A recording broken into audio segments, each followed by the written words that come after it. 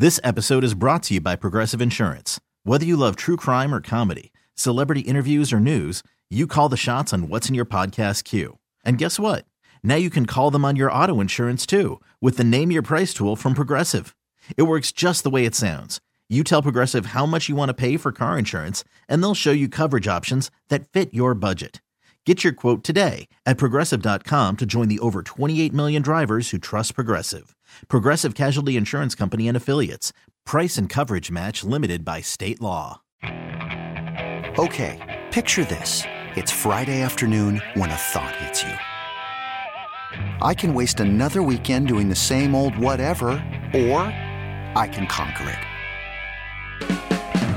I can hop into my all-new Hyundai Santa Fe and hit the road. Any road. The steeper, the better. Because my all-new Santa Fe is available with H-Track all-wheel drive, so I can hit the trail without a worry in the world. Heck, with 3 rows and best-in-class rear cargo space, I can pack the whole family in with all our gear. We've got available dual wireless charging for our phones, so we'll never lose touch with civilization, and we won't lose touch with the primordial power of Mother Earth. So which is it? Waste the weekend or do something a little more epic? And conquer it in the all-new Hyundai Santa Fe. Visit HyundaiUSA.com or call 562-314-4603 for more details. Hyundai, there's joy in every journey.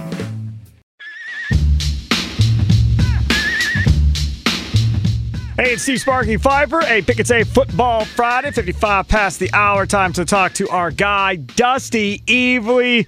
Always talk to him week to week about the Green Bay Packers. This week is no different. We broadcast live from the Wendy's studios. Don't forget, every time the Bucs win, you get yourself a free Frosty at participating Wisconsin Wendy's within 24 hours of a Bucs victory. And every time we talk about Green Bay on a Football Friday, is presented to you by Otto's Wine and Spirits with their 7 employee-owned locations serving Milwaukee. OttosWineandSpirits.com. Dusty, a great piece earlier this week, and I'm probably going to screw up his name, and if I do, you can correct me. What is it? Daire Carragher? Is that how you say his name? Am I saying that right? I think that's how you say it. Daire Carragher. Okay, very good. Pronounced. He's Irish. I'm going to go with that, I think. Yeah, so he puts out this great piece talking about all the different things that the Packers have changed defensively since the bye week, one of which is adding cover 2 and cover 6 on a lot more snaps than they were prior to the bye week. On 45% of the snaps, you watch the All-22, you watch the film each week. What have you seen? Yeah, I didn't have the numbers breakdown, so it was good. He does good work anyway, so I was excited to see him kind of break that down a little bit. But yeah, I was just kind of watching the defense since the bye week, so we're 3 weeks in now. I hadn't really put numbers to that, but it did seem like a little more of that. Both cover 6 and cover 2 are both those 2 high structures. You structure that differently on the halves, depending on the coverage there. But that is something that I kind of thought they were going to lean into a little heavier. They're a little more cover 3 earlier. And I think earlier in the year, I guess I should say, it's a lot of single high stuff. We'll say, without putting numbers to it, watching since the bye week, oh man, well the communication's been better. That was what was good about them in 2021. I think they were a little more kind of quarters, cover 6, cover 2 heavy in 2021, if I'm not mistaken. The communication was good. You didn't have, for all the faults in Joe Barry's defense, and there were multiple, you didn't really have the bust that we were kind of grown accustomed to seeing from the Pettine era and stuff. And so I think, and I don't know, I kind of talked to Kobe about this last night as well. I don't know if it is just a return to that kind of stuff, going more that too high. It's harder to get beat over the top there. And also some of the coverage rules and some of the stuff I think are a little cleaner for the safeties than you get from some of the single high. So I think for me, looking at that piece made a lot of sense, looking at kind of the numbers he threw out there. And I think really the biggest thing for me is watching that going, listen, the communication looks better, and I think that shift to a little more of the cover 2, cover 6 world, I think has helped them in that. The other aspect that he pointed out was they went from a pretty high rate blitz team to one of the teams that blitzes the least amount since the bye week, and they're afforded that opportunity because these guys up front are still being able to get home thanks to what we just talked about, the better coverage. Yeah, for sure. And I think, Kenny Clark, and we've talked about Kenny Clark here before, I think Kenny Clark has stepped up. Jarran Reed, has looked a little better at times. I think TJ Slayton, who has never been really a pass rusher, even going back to his time at Florida, he'll flash occasionally. I think he's turned in some good moments. Preston Smith's been solid. I think Bari and then Hollins have both been good. So they've gotten some decent push up there. But yeah, you can't leaving more guys back in coverage with that cover two, that leaves one less guy in the box. So yeah, you've got less chances to blitz. And I did not look at, the pressure stats are up, I think. I didn't look at the kind of time to throw, average time to throw, or anything like that. But they are getting home a little bit because, like you said, you're muddying that up. You're getting that stuff that was there earlier. A lot of that stuff that Jefferson was dealing with them with week one was not there. And once you're moving to off your first read and you got to go to 2 to 3, that gives you guys a chance to get home. So it's been good to see. Like I said, communication helps with that, because if you get to your number 2 read and he's wide open because of a coverage bust, well, it doesn't matter what your pressure situation looks like up front. But yeah, they've looked better in that. I think some of that is less kind of some guys up front step up a little bit, and some of that is some of the coverage on the back end holding up better than it did earlier in the year. I saw another thing. This wasn't from him, but from somebody else. Lowest quarterback rating when targeted among NFL rookie linebackers and safeties through Week 17. Number 1, Quay Walker, with a 58 quarterback rating when targeted this season so far. The next closest is Christian Harris of the Texans at 77.9. We've talked about Quay Walker a bunch, you and I, during our interviews throughout the year. And I thought Zach Jacobson made a great point that he really benefits from having a vet like Devondre Campbell with him and helping him learn the position and grow throughout the year. And without him, if there was another young guy next to him or whatever, maybe you don't see as much or as quick a growth from Quay Walker. Yeah, I think that's a good point. I think that stat, if I'm not mistaken, that may have come from Jacob Morley. I think is where I saw that. So it's a good pull from Morley there. But yeah, I mean, that is true. I think we talked early in the season, I know, about some of the struggles that Campbell had. And I think Campbell was having issues with Quay next to him. You're teaching him the position, then beyond that, you're not the one guy back there anymore. So I think that slowed his steps. I think Campbell has gotten a little more comfortable playing next to a second linebacker a little more than they did last year, when they're kind of not living in, but working a little more out of some of that penny fronts where he was maybe the only linebacker working. So I think Campbell's gotten a little more comfortable there as well. And as it's gone on, having a guy, not just a steady hand of Campbell, someone who's been around the league for a little bit and kind of knows what he's doing and knows what to do within Joe Barry's system and all that, I think certainly helps. But Campbell's playing better, and I think Quay is playing better as well. So I think, having Campbell learn the position a little better certainly helps. And, I think something that's been glossed over a little bit this year that was talked about a little bit more last year was, Joe Barry's trade has been inside linebackers coach. So I think as we've gone on, again, Joe Barry, not without his faults at all, but we saw, a big year from Campbell last year. And I kind of wonder if more time in the system with a guy like Campbell next to him, but also spending more time with Joe Barry, who is by all accounts a very good inside linebacker coach, has kind of helped with some of the recognition and reaction stuff that he's been able to do. How big of an impact has Hollins made really for this team since they picked him up from the Rams? He's looked good, man. He's been out there. I've not looked at snap counts or anything, but he's been, certainly better than I thought. It's losing Gary, however long ago that was at this point, like that stinks because he's your guy, and so you kind of had to step Enagbari up a little more than you'd like him to, and Enagbari's looked good, but they didn't really have a third guy. It was Preston Smith and then Enagbari, who's the 5th-round rookie, and they didn't really have another guy. And Hollins has turned in some really good snaps, man. I don't know that the offensive lines they've been going up against have been of the highest caliber, so I'm sure that plays into it somewhat. But he seems like he's got a little bag of tricks that he can kind of pull out, different ways to rush. He's got some power. He's got some bend. I think he's not far from a finished product. I think there's still a lot of polish there, but he certainly has given more off the edge than certainly I expected him to. It seemed like when they signed him, it was like, can't body, bring him in, the guy to throw at the line. But the fact that he's been giving any kind of quality reps at all is kind of a shock to me. So he's done very well for them. I'm pleasantly surprised with what he's been able to give them off the edge. Let's go back to the offensive side of the ball. You wrote, and you write throughout the year, the Passing Chronicles for Cheesehead TV. Mm-hmm. And this week you point out that as much as the Packers have thrown behind the line of scrimmage, that wasn't necessarily the case nearly as much against Minnesota. Yeah, and I think that shows an approach, a shift in approach. I think coming into the game, and I had been tracking it. I didn't look the previous week, but I think coming into this week, they were still the highest team in the league in terms of throwing behind the line of scrimmage. Rodgers was targeting, for all of his, throwing down the field prowess that he's got with his arm. They were throwing behind the line of scrimmage. It was 21, 22% of their passes or something, which is the highest in the league by a solid 2 or 3%.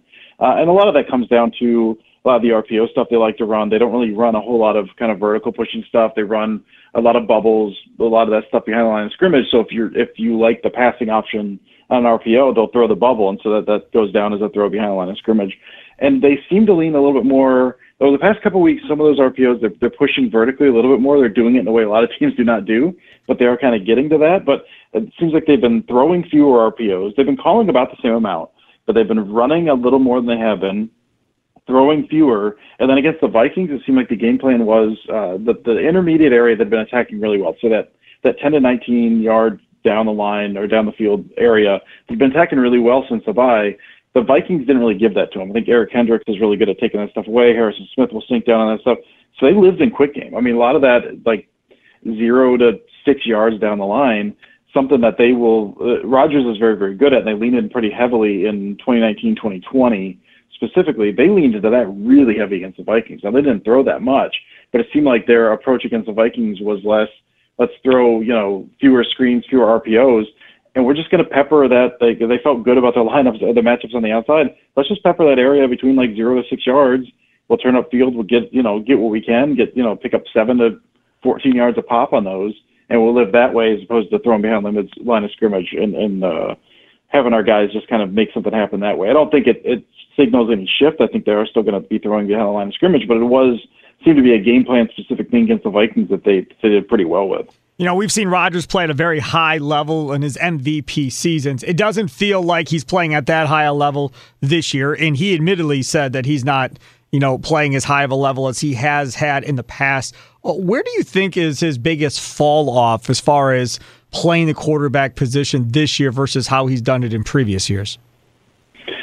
He's always been feeling trust. I know earlier in the season, there's a hesitation at the top of the hitch just because that guy might not be where he was thought he was going to be, and a lot of times that guy was not where he was supposed to be. And we talked about that early. A lot of the stuff, Sammy Watkins, even early in the season, Allen Lazard, Randall Cobb, guys running wrong routes or taking the wrong release off the line and not getting the leverage they needed to on certain core concepts there that then would lead Rodgers to have to move off of that. And I think that kind of built a little, and was a little more hesitant. I think his time to throw somewhere in the middle of the year was 2.6, 2.7 seconds per game, something like that, and he was down to like 2.2, 2.3 at a certain point. So I think that was part of it. I think his rhythm kind of got thrown off a bit by, not trusting, or because the guy was not where he was supposed to be multiple times and he didn't really know how to do that. And then you also had not a full complement of guys. Watson was not Watson early in the season, and then he got injured, and he came back, and Dobbs got injured, and now Watson's a little dinged up again. So I think it's been,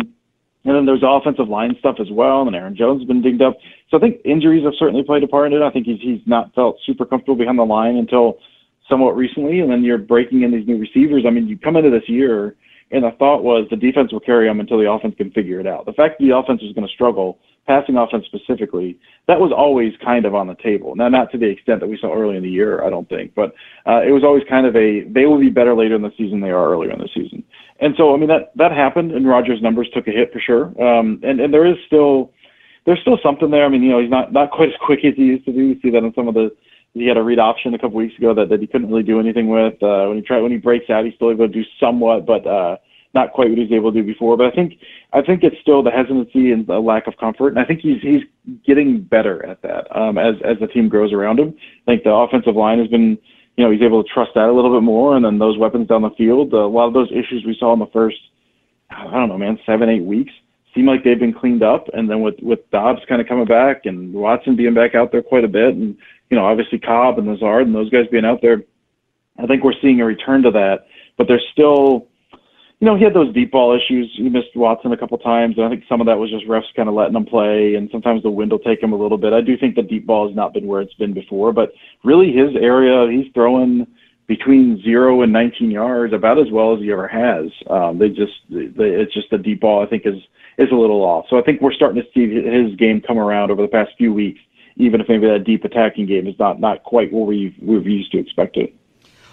All right, let's talk about the Detroit Lions. Lambeau Field, win and you're in. And this Packers team has the feeling, like I've been kind of saying on Kurt and Long, our podcast, of a magic carpet ride. And it's just continuing. And there is part of me that looks at that Seahawks game and kind of wants the Seahawks to lose. So the Lions have the pressure of winning, they're in, because I feel better about Jared Goff playing tight than I do about Jared Goff having nothing to play for at this point, and I don't know if that's the right way to think about it or not. Yeah, I mean, listen, I don't hate that line. I think I was actually listening to earlier today. I was listening to Paxton She Said with Maggie Loney and Perry Goldstein, which is a podcast I just absolutely love. And they were saying, like, they kind of, Dan Campbell, we all know Dan Campbell's kind of a lunatic. But one of the things they had pitched I hadn't thought about is, like, as much as he can, like, I wonder how much Dan Campbell is going to just keep his guys away from that. Like, we're playing hard regardless. Just try not to let his guys see what that was going to be. And again, I don't know how feasible that is. Take TVs out of the locker room, keep everyone in there, before the game, something like that. But I heard them pitch that, and I was like, well, I wouldn't be shocked if that's kind of the direction they went. If Campbell was like, we just don't want our guys to see until they kind of come out playing the same regardless. I think I do like your thought in terms of Goff playing tighter. Honestly, I think the cold and playing outside is going to affect Goff more than any kind of tightness. He's a guy that's kind of been through some things and seen some things, so maybe a little tightness. But yeah, I think his performance is going to be more based on kind of what the weather is like, more than anything, I would imagine. All right, so where are you going on this one? Are you taking the Packers magic carpet ride to continue, and by how much you take him to win? I got to take him. And I think for a couple of reasons. I'm taking them because, I think they're the better team. I think they're playing better now, even if the offense has looked a little streaky at times, and the defense I'm still not fully sold on, partially because it's outside and partially because, listen, man, I've been watching football a long time, and the Lions are the Lions. They can get to these situations. If they won a couple weeks ago, they controlled their own destiny, and they lost to the Panthers, who were playing good football at the time, but still. So I'm going to take the Packers. They're probably not big. Packers are not really rolling up a ton of points unless they're getting pick sixes and kickoff returns. Let's go, I don't know, 28-24. So we'll keep it close because I do think the Lions have a good offense, and maybe they make a push late or something. But I'll take Packers by 4, I think. I'll say this. If you don't follow Dusty Evely on Twitter, shame on you. This dude does unbelievable videos and breakdowns and diagrams and everything else going on. Plus, he does great stuff writing, for Cheesehead TV, Packer Report. Plus, he does a great job co-hosting from time to time on the Pack a Day podcast. Check him out. He is really, really good at what he does. That's why I have him on every week when I can. At Dusty Evely on Twitter. Dusty, thanks so much for coming on, man. Really appreciate it. I appreciate you, Parker. Thank you, man. This episode is brought to you by Progressive Insurance. Whether you love true crime or comedy, celebrity interviews or news, you call the shots on what's in your podcast queue. And guess what?